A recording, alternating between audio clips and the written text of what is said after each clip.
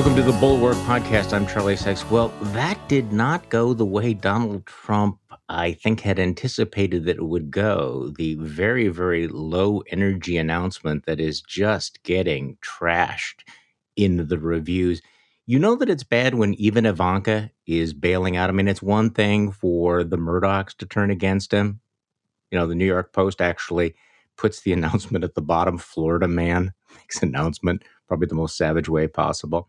You're having other major donors who are bailing. But when Ivanka issues a statement within minutes saying, hey, I love my dad, but I am totally out of this one, you know that things are a little bit different. There's a different vibe, but it is, of course, we have to caution you, highly premature to think that this is the end of Donald Trump. So joining me to talk about all of this is David Corn, Washington bureau chief of Mother Jones, analyst for MSNBC, whose latest book is American Psychosis, also writes the newsletter Our Land. So first of all, welcome back to the podcast, David. I want to say great to be with you, Charlie, but given what we're talking about today, I'll just say pleased to be here. You know, what was interesting yesterday, I was just thinking about the moment, how quickly the Civil War in the Republican Party just burst into full flame. I mean, the recriminations, the knives being out, Kevin McCarthy, who has done every possible contortion of self-humiliation, is still short of the votes to be speaker.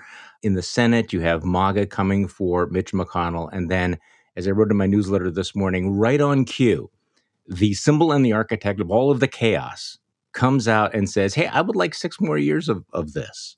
I mean, it is kind of a remarkable moment. This would have been a brilliant, I think you could certainly argue this would have been a brilliant announcement to have made last night if the Republicans had run the table, if he'd have Kari Lake standing by his side. But it had a very different vibe, didn't it, last night? Yeah, it kind of felt a little cheesy, well, cheesier than usual. There were no high-profile figures with Donald Trump as he made his announcement, including his family members. You know, it kind of looked like, he's doing it on the side. You know, it wasn't very. It wasn't very royal. You know, here he comes back into the fold, and it's like the rock star who has been out of circuit for a couple of years, is now doing a comeback tour. I mean, and people are excited about that. It looked like the usual assortment of hangers-on at Mar-a-Lago, kind of the Star Wars bar scene. Yeah, Roger Stone, Madison Cawthorn, My Pillow Guy, and Dick Morris. I mean, yeah, that's it. I mean, this isn't even. We've gone from Fox News to maybe OAN, right? It's like it's a pale copy of what Trumpism used to be. And there was a clip going around Twitter this morning of, into his second hour of talking, people were trying to leave the ballroom, but they were not allowed to for security purposes. So it felt a little bit to me like the Titanic. It's like, give me the lifeboat here. I want out. Now, we can joke about this particular appearance, but I know you agree with me that there is something that's quite serious about this, that Trump incited an insurrection, try to kill American democracy, is sort of back in the game. And no matter what Rupert Murdoch and the others say, he still has a chance at the nomination. And if you have a chance at the nomination, you have a chance at the White House. I think that's absolutely true. And I think that is the reality check, that despite all of the recriminations, all the people bailing, Donald Trump has seen this before, and he's quite confident that he can do a repeat of what he did in 2015 and 2016. And he's not necessarily wrong given the dynamics. Your comment about the people leaving the ballroom, I think, is highly important, because the worst thing that could happen to Donald Trump, I'm trying to think through the alternative scenarios, which we'll get to in a moment, because I agree with you that the default setting has to be that he's the presumptive nominee. But if he's not, if this is going to go sideways, a number of things have to happen, including the fact that he is perceived as a big loser, and even worse than that, as a boring loser. And there was a real boring vibe to that. And, Amanda Carpenter wrote this morning in the Bulwark, Bored people tried to leave before Trump was even finished speaking. Others simply turned their back to him and talked through his remarks. And keep in mind, these attendees were ostensibly among his most dedicated and connected aides and supporters. They were bored, and he sounded bored. So I lay that out there. Hey, before we get into this, David, though, I want to play this monologue that kind of went viral yesterday from our colleague Vaughn Hilliard over at NBC, who was on Morning Joe and has been covering the Kari Lake campaign. And he sort of sums it up and then sort of connects the dots to what we saw last night. And I wanted to play this because this, I think, sets the stage for the moment that we are in. This is NBC's Vaughn Hilliard yesterday on Morning Joe. Covered Kari Lake for the better part of the last year and a half here. And I think it was perhaps fitting to be here across from Mar-a-Lago today. I finally flew yesterday from Arizona here. And essentially, though, I felt like it was covering Donald Trump's campaign of 2024, but in Arizona over the last year. She predicated her campaign on trying to sell the big lie and trying to sell the conspiracy theories.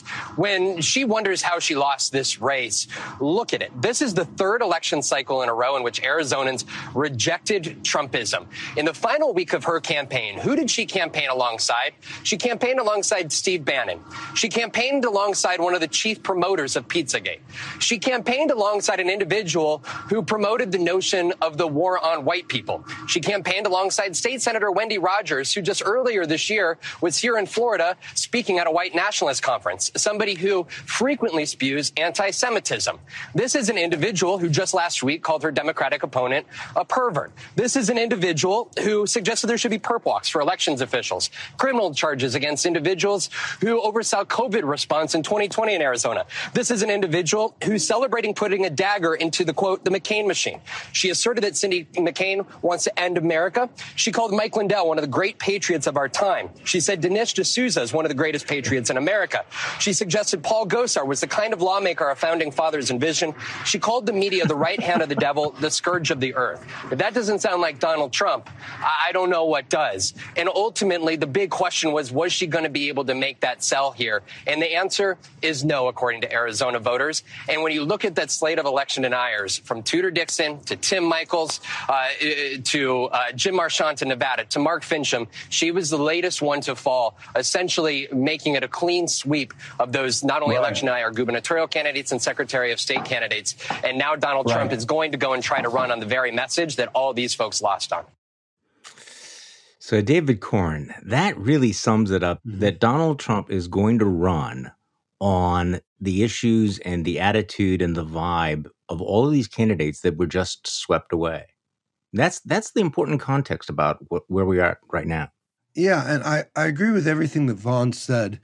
I would add this note of caution to any triumphalism that a pro-Democrat, small d Democrat, American might be feeling. I'm looking at the results right now. Kari Lake, who was just accurately described as a bonkers conspiracy theorist who campaigned with the most extreme, crazy folks in Trump world, got 49.66% of the vote. 1,259,688 Arizonans said, yeah, I want that. Only 50.34% of the Arizona electorate rejected that or voted in favor of Katie Hobbs. So, yes, she lost. This is less a overwhelming rejection of Trumpism than, we might see in this binary win-lose fashion.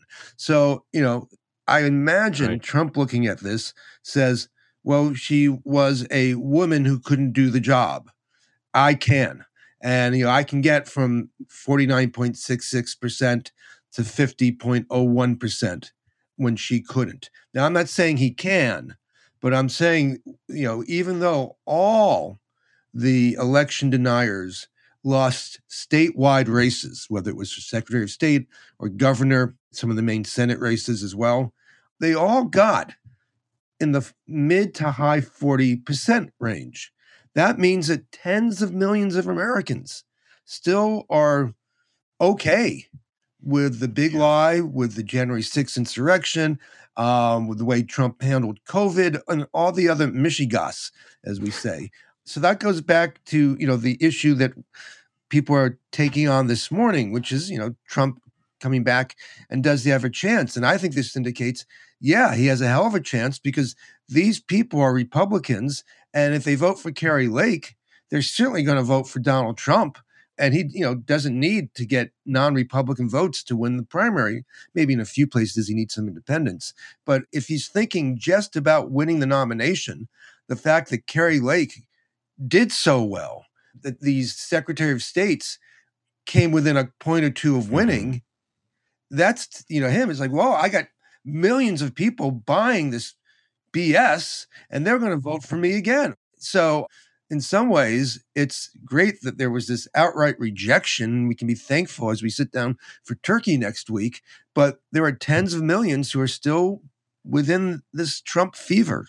Well, and I think you're making an important point here that right now he's going to be focused on getting the nomination, and having 40% or even 38% of the electorate may be enough for him. It was in 2016 if the race is fractured, if there's a bunch of candidates in the race. And look, you and I are both old enough that we have seen this movie before. I feel multiple times. I mean, we remember Access Hollywood. We remember the reaction the day after that. We remember what it was like after January 6th. And as you said, you wrote yesterday, the GOP effort to separate themselves from Trump after January 6th was about as long-lived as the life of a fruit fly.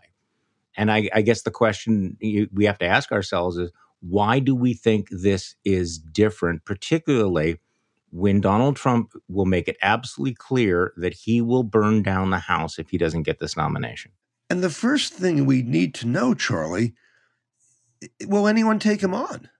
Ron DeSantis does well in polls, but he hasn't announced yet. I mean, it's a major decision for him, to decide whether to go up against this thresher of Donald Trump, who will do everything possible to destroy him, to burn him down, and to burn down the GOP if he feels he's losing ground himself.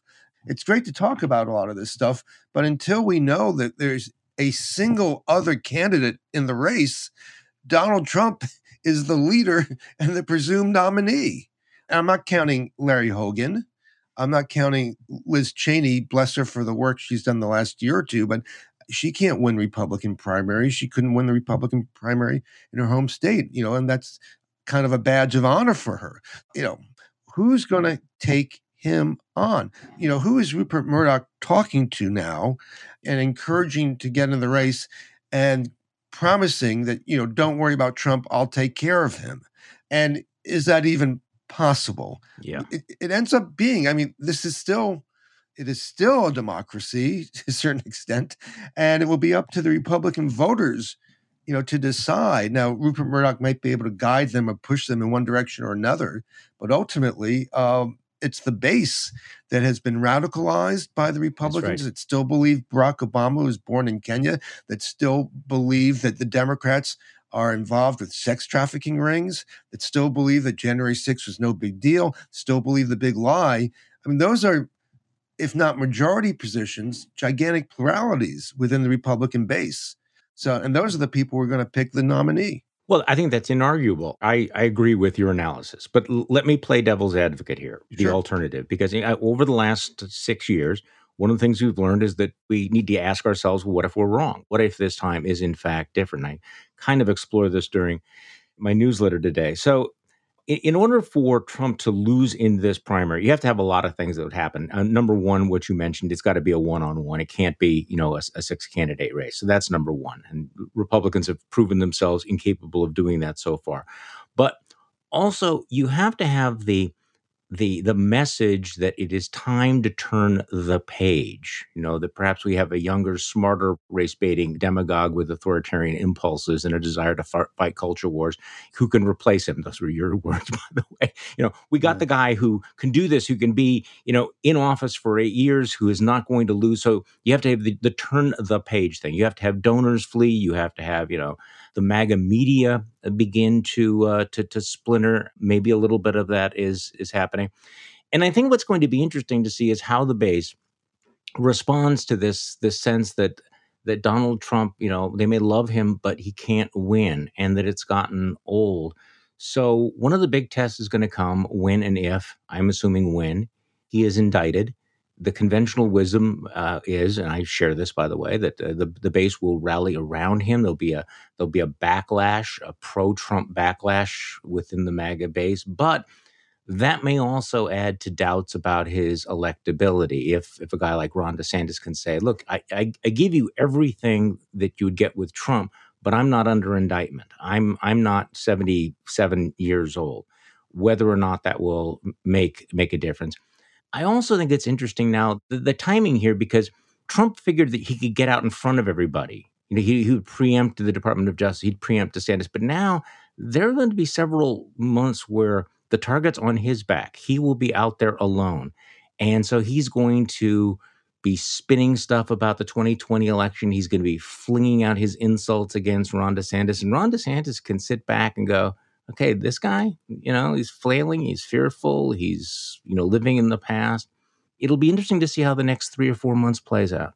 Well, I think you're right about that, but I do think, Trump, he has the right instincts when it comes to self-victimization and connecting with the grievances and resentments and fears and paranoia of the base, of the Republican electorate. And so if he gets indicted, and, it's a big call for Fox and for other Republicans about whether or not to accept those indictments as legitimate, or whether they're part of the deep state Biden Antifa communist plot against Trump. I mean, Trump has always portrayed the attacks on him as the attacks on you, meaning his voters, right? So the Justice Department is coming after me because they don't like you. And it's very clever on his part, and it creates this feeling of community. They're attacking all of us. Right. So when this happens, if he comes to be indicted, or if Fox or someone turns on him, he will then say to the voters, they're coming at me because of you, and they hate you, and try to rally people against them. Yeah. And part of his argument has been that they robbed you of me in the 2020 election. So if someone comes along, and even if they say, I think this prosecution is rigged and fixed and illegitimate, but we need somebody else, that person is automatically placed on the other side, the anti-Trump side. They're not supporting the Justice Department prosecution or the Fox attack, whatever it might be, but they're part of that. And so, what's the saying? Don't go against the king unless you can kill the king. So trying to thread the needle here and not be portrayed as being part of the liberal anti-Trump effort while criticizing or attacking Trump, that is a really hard two-step for any Republican out there. I don't know how DeSantis or someone else pulls that off. And, David Frum, our colleague, has a piece out in The Atlantic today that basically makes this point and says that the only way the Republicans can defeat Trump, if that's what they want to do, is to hammer him. You can't finesse it. You can't wait for it to happen with the Justice Department. You have to say what he did was wrong, and and what he would do as president would be wrong. You can't say he had great policies, but now it's not time for him. Or, maybe we don't want a president who might have a fight with the Justice Department. You have to come out and, and as you and others have done. And I don't think that can happen on the Republican side, right? Yeah, he's right about the analysis that you have to go at him, and you are right that it's very hard to imagine even a Ron DeSantis going at him, because that risks then breaking up his cred with the MAGA base to go after the Orange God King. What I think they're hoping for, and what they've always hoped for, is that something will come along. Yes. A meteor, a stroke, a Big Mac, if we just don't say anything, this will sort itself out. Right. A clogged artery, right? This is not going to happen. This will not save them. But I don't think that they have realized that, because no one has the stomach for that, or so far no one has the stomach for that. Now, you do have people like Chris Christie who are hammering him, but Chris Christie's never going to get this nomination. That's just not going to happen. And you know that most of these others are not going to be able to do anything about it. No, to your point about the way this will play out, it's interesting watching National Review once again. There's a moment of deja vu for us all. The editors go, no, absolutely not. We will never go along with Donald Trump. The gentry conservatives making it clear that they are just not going to tolerate this before. Well, of course, they did that before making their piece.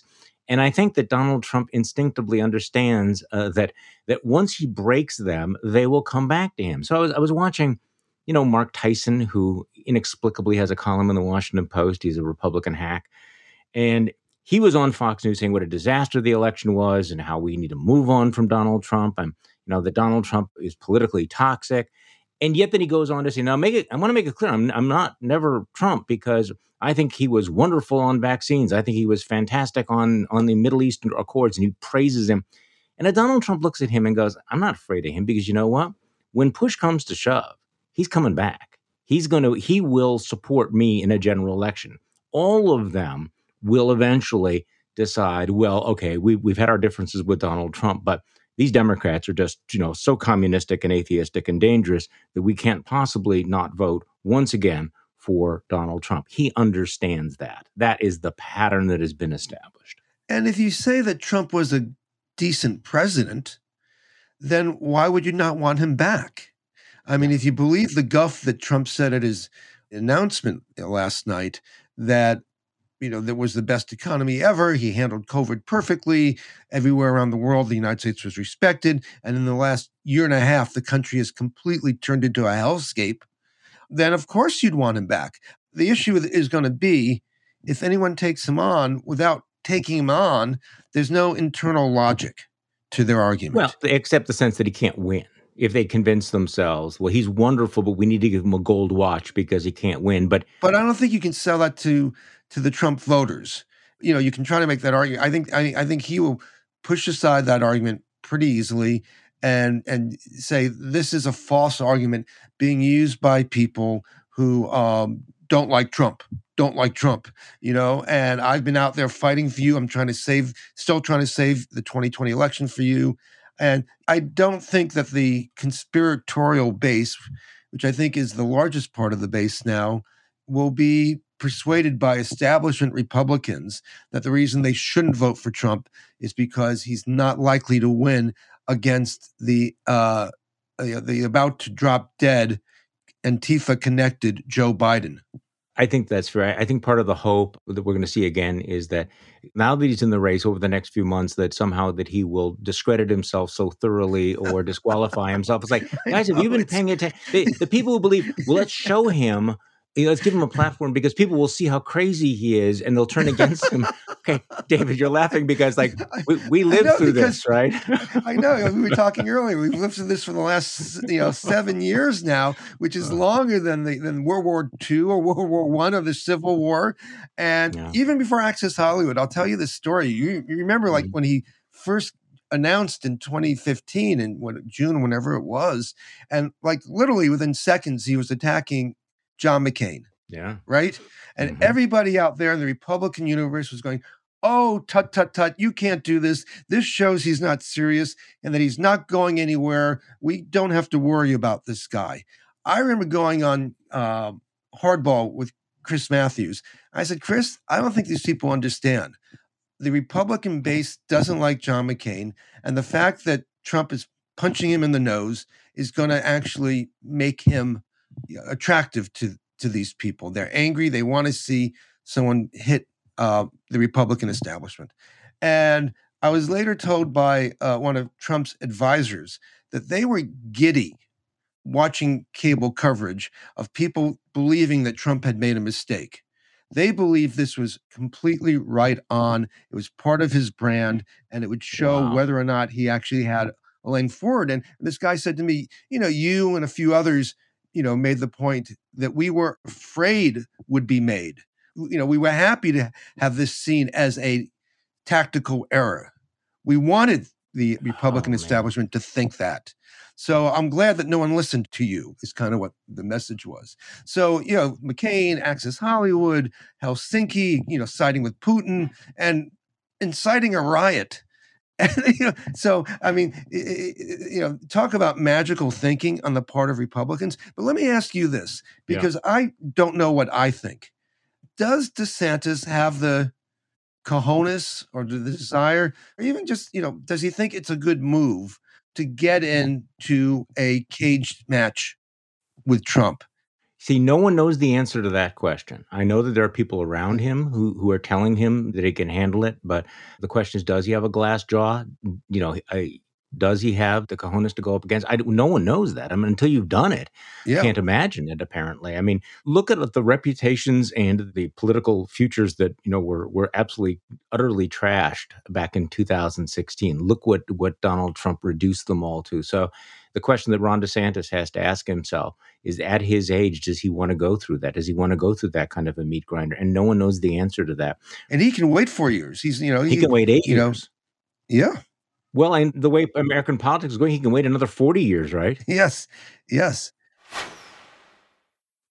So one of the funny things I heard yesterday was, and I'm not going to name the person because I'm not trying to diss anyone, but in the wake of the election, the fact that election denial and relitigating 2020 was not what voters were responding to. Would Donald Trump, change his message? Would he, not go there? And the point was made that, well, the grown-ups, the serious people on his staff are telling him, let's move on from 2020. Let's not talk about 2020. Let's not engage in election denialism. And I'm thinking, what over the last 6 years makes you think that, number one, he has the discipline to not talk about it, or that would really be a problem for him? And then let me just play a little soundbite from last night, which was a very buttoned up speech, very much a teleprompter speech. This was Donald Trump at his most reined in, most boring, most sober. But there was this moment as well. Including the raid of a very beautiful house that sits right here. The raid of Mar-a-Lago, think of it. And I say, why didn't you raid Bush's place? Why didn't you raid Clinton? 32,000 emails. Why didn't you raid Clinton's place? Why didn't you do Obama, who took a lot of things with him? He's not going to be able to help himself, is he? And it probably won't make a difference. Yeah, I don't think he will. He can help himself. I mean, there wasn't a lot of election denialism last night. So on the Trump scale, he seemed to help himself by not going too deeply into that. But I saw a poll, I don't know, was it a YouGov poll in the last day or two, that showed DeSantis going from, I'm making up these numbers, you can find it online, from like 29 to 35% in terms of presidential preference amongst Republicans. And Trump went from 48 to 47 or 47 to 48. I think that's the Morning Consult poll, yeah. Yeah, it was just like a straight line, right? No real change. And those are the people who want the greatest hits. They want lock her up, right? They want, the election was stolen. They want COVID was fine. And so even if he descends or, gets off script and gets into that stuff as he does at his rallies all the time, I don't see that as a turnoff within the Republican primary, which is the only thing that DeSantis or Nikki Haley have to worry about now. And I keep going back to this issue. What's their line of attack on him? You can't go to a tiger, a wounded tiger, and say, well, Mr. Tiger, you've had your run. We love you. You're one of our favorite tigers, but now we need to move on to a different tiger. That doesn't work with a wounded, angry tiger. Who's also hungry. And who's hungry. Yeah. We add that to the mix.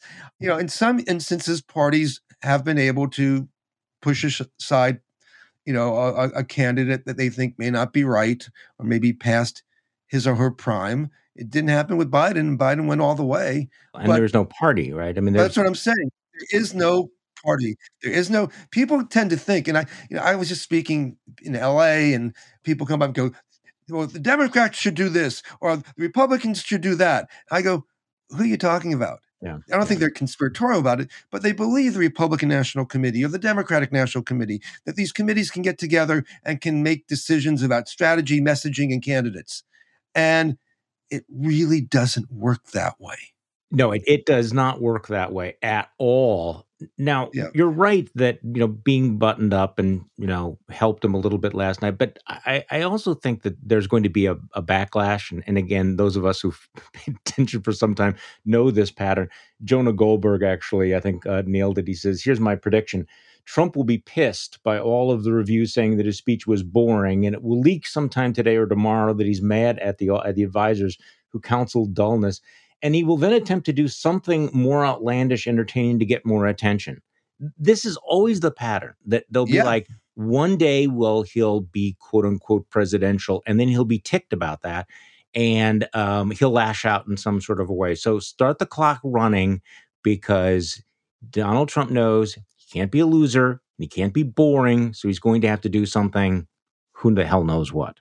And the thing is, the more he does that, the more whoever decides to run against him will have to say, that's bad. That's wrong. That's not what we want in a president. That's not accurate. That's not fair. That's not good for democracy. Whatever the criticism is, it's going to be like if DeSantis gets in the race or anybody else. Every time Trump does that, they're going to come to that candidate and ask for a response. And if you don't say anything, you look weak. If you don't, slam it down hard somehow, you look like you're acquiescing to him. So Donald Trump, as we saw in 2015 and 2016, can really dictate the terms of the debate because he's willing to be outrageous. And if he says one racist thing that doesn't get enough attention, he'll say something more racist or more outlandish. That will keep coming back to any competition he has, and it will put them in a jam because maybe many Republican voters will be in sync with what Trump is saying, right? And to distance themselves from it will not help with the votes. And if you don't do it, you look like you're just holding his coat again, which is what all these other guys did in 2015. I mean, it's a dynamic that's really hard to get out of, and that's in 2015. No one wanted to go first because they knew they would, suffer the consequences. And everybody kept waiting for someone else to do it.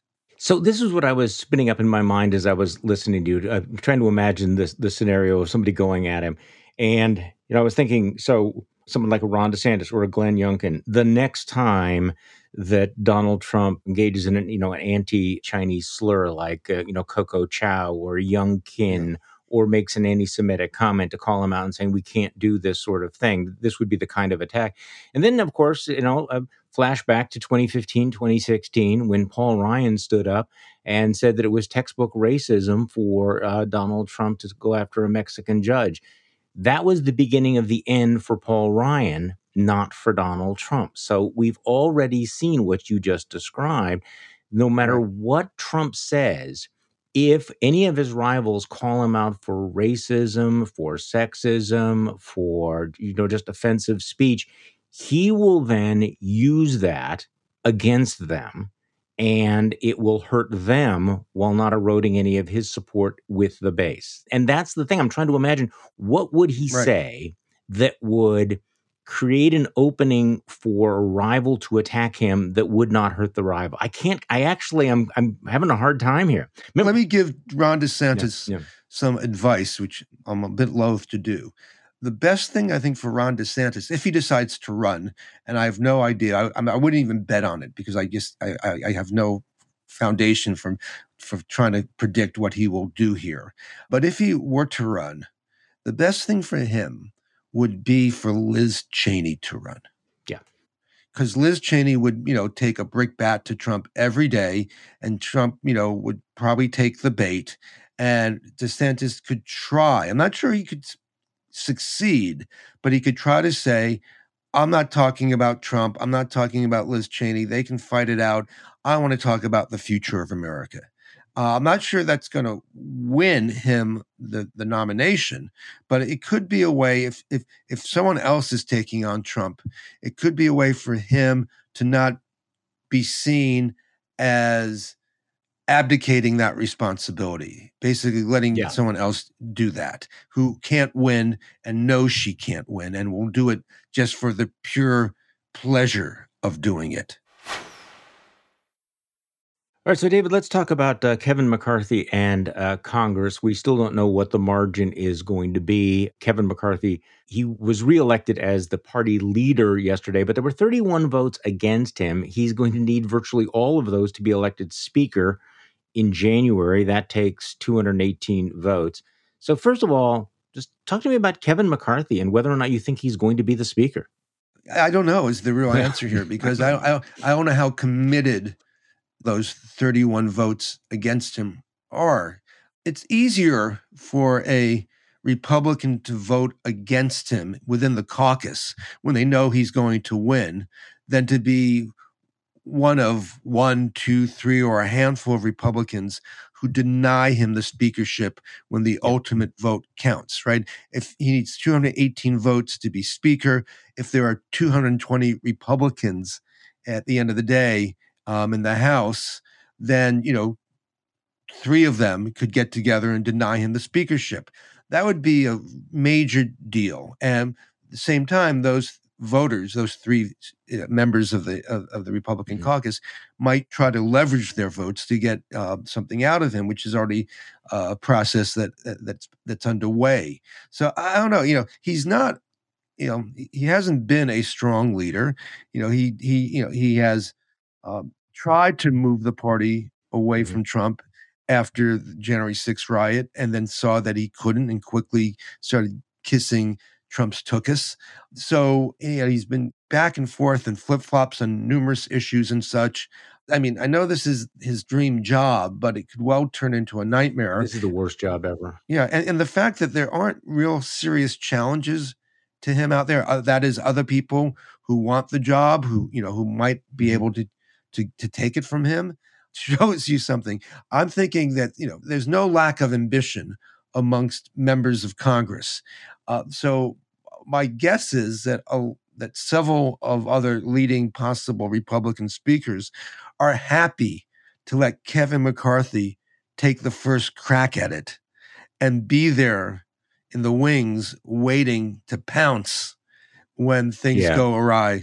I think that's a good take. You make another point, though. You pointed out that the anti-reality wing of the Republican Party obviously will have a stronger presence in this next Congress. This was the first election since, Trump's brown shirts attacked Congress, and the House Republicans were telling themselves before the election they would pay no price for the attack on the Capitol or for the big lie. And so they did underperform, but you're right. The GOP's narrow victory is still a crisis for the nation. So what does a 2, 3, 4 vote Republican majority look like? What are you concerned about over the next year? I mean, there were, I think, about 139 House Republicans who voted against certifying the 2020 election. And as things stand at the moment, the number may go up. There are about 150 members of the new Republican Congress coming in who are considered election deniers. So the crazy wing or component, it's not even a wing, it's a majority, the crazy block within the House Republican caucus has expanded. And these are people who want investigations of the 2020 election, of the deep state, of the Justice Department, of the raid at Mar-a-Lago, and also of Hunter Biden and Hunter Biden and Hunter Biden, and maybe even investigations of Clinton and the emails in Benghazi. So there's going to be a lot of chaos. And in a caucus that small, with such a small majority, if someone says, I want to investigate Barack Obama's birth certificate, and Kevin McCarthy says, no, that will make us look bad. And he goes, well, I got 3 votes with me, and we'll vote against you as speaker, or we'll call, another vote. McCarthy may have to give these folks their day. I mean, we see in general, House Republicans over the last few years have not been interested in legislation. They've been interested in shitposting and trolling and owning the libs and getting on social media. That's, people look at Marjorie Taylor Greene, a rather ignorant conspiratorialist who seems to be one of the leaders of the Republican Party without doing anything, without really doing anything. And so she was kicked off the committees by the Democrats. Kevin McCarthy has said she will come back on. She's angling for a spot on the Oversight Committee, which would be doing a lot of these investigations. And she could end up with, chairing a subcommittee of the Oversight Committee. I think count on that. And while election denialism was rejected in a lot of places, there will be a hotbed of extremism coming out of one half of Congress. I think this relates to it. You mentioned that these folks have not been interested in substance or in policy, and I think it's always interesting to see how a political party reacts to setbacks. And it's interesting that there's no discussion now about a change in direction of the party that would address the questions of extremism or the fact that they don't have policy answers for the things that they talk about all the time. Because that almost feels like it's irrelevant, doesn't it? To the extent that there is a debate about policy, you have people like Rick Scott saying we should have been more extreme. We should have been more oppositional. You have people like Ben Shapiro saying you don't even, anyone that votes to codify same-sex marriage should be expelled from the Republican Party, all of those things, doubling down on the things that didn't work. But there's no post-2012 Reince Priebus autopsy, which turned out to be complete bullshit, but, a sense of like, okay, what do we need to do to actually win elections? If anything, MAGA is arguing that we just need more of that. We need more of that Kerry Lake juice sort of thing. And I kind of wonder where this is going. If anybody thinks that this majority is going to be chastened or moderate, it just hasn't been paying any attention whatsoever. That's right. And as you reference your fellow Wisconsinite, Reince Priebus, after the party lost in 2012, said we need a recalibration. And he put out a report. It was called the Autopsy Report, 100 pages long, in which he said the Republicans need to be seen as less extreme and more amenable to the interests and the desires of women voters and people of color, and be less harsh in our rhetoric and more big tenty, even on issues where we might disagree. And what came after that? Trumpism, and continuation of the Tea Party, just a double down, a triple down on extremism. And you're going to see that in the House. We see some bit of a leadership battle in the Senate between Rick Scott and Mitch McConnell. I don't think that's going to amount to much. But when people talk about Ron DeSantis being the successor to Donald Trump, it's not because he will lead the party in a different direction. He's been just as extreme as Donald Trump, sending immigrants to Martha's Vineyard, arresting black voters, I think a poor record on COVID, and, fighting culture wars and creating moral panics. So it's not about directing the party differently. It's about a different drum major for the same parade of extremism. But that may be the only way to break Donald Trump, given the toxicity of the Republican base. And I think you made this point before. The Republicans are not going to turn to Larry Hogan or Paul Ryan or Liz Cheney, unfortunately. They're going to turn to somebody who gives them that same dopamine hit of, cruelty and extremism they get from Donald Trump. I think that's exactly right. I'm often asked, what's the future of all this? And I think in some ways it could burn out over a long stretch of time. It also could be that demographically, this is an older group of Americans. They will start dying off or becoming less involved. I mean, we did go through the fever of McCarthyism in the 1950s. It lasted several years, and then in some ways it continued on in different forms. But it helped Republicans get elected in the early 50s, but wasn't as much use to them in later years. So it is possible for these spasms of extreme politics to lessen. I don't think they're going to go away. I don't think the 30% of the population that's in this category now is going to be persuaded to reconsider their views and come to the realization that there is not a secret cabal of baby eaters running the country and the world. But I think, the strategy, I think, for again, pro-Democrats, small d Democrats, has to be to try to contain that section of the population and mobilize anybody else who has some concern about the future of democracy and decency and reasonable debate in this country, whatever policy differences we might have, to band together. Donald Trump's return might make that a bit easier. Well, he'll focus the mind. So let me ask you this question, and I don't know the answer to it because there was a lot of talk about, that finally, speaking of demographics, that young voters had turned out in big numbers. Did they?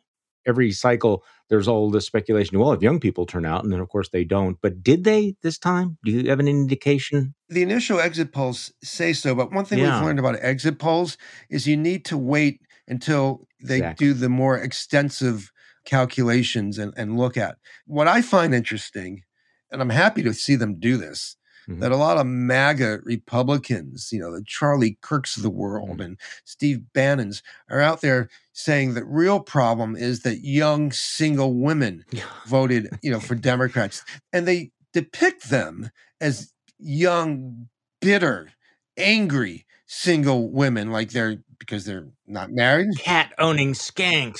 Yeah, that's a winning message. And it's like, well, you told them that they can't control their own bodies. And, listen, most people I know enjoy sex. When we talk about abortion, we never talk about sex. The reason people, get abortions is because they engage in sex for non-procreative reasons, and they like doing that.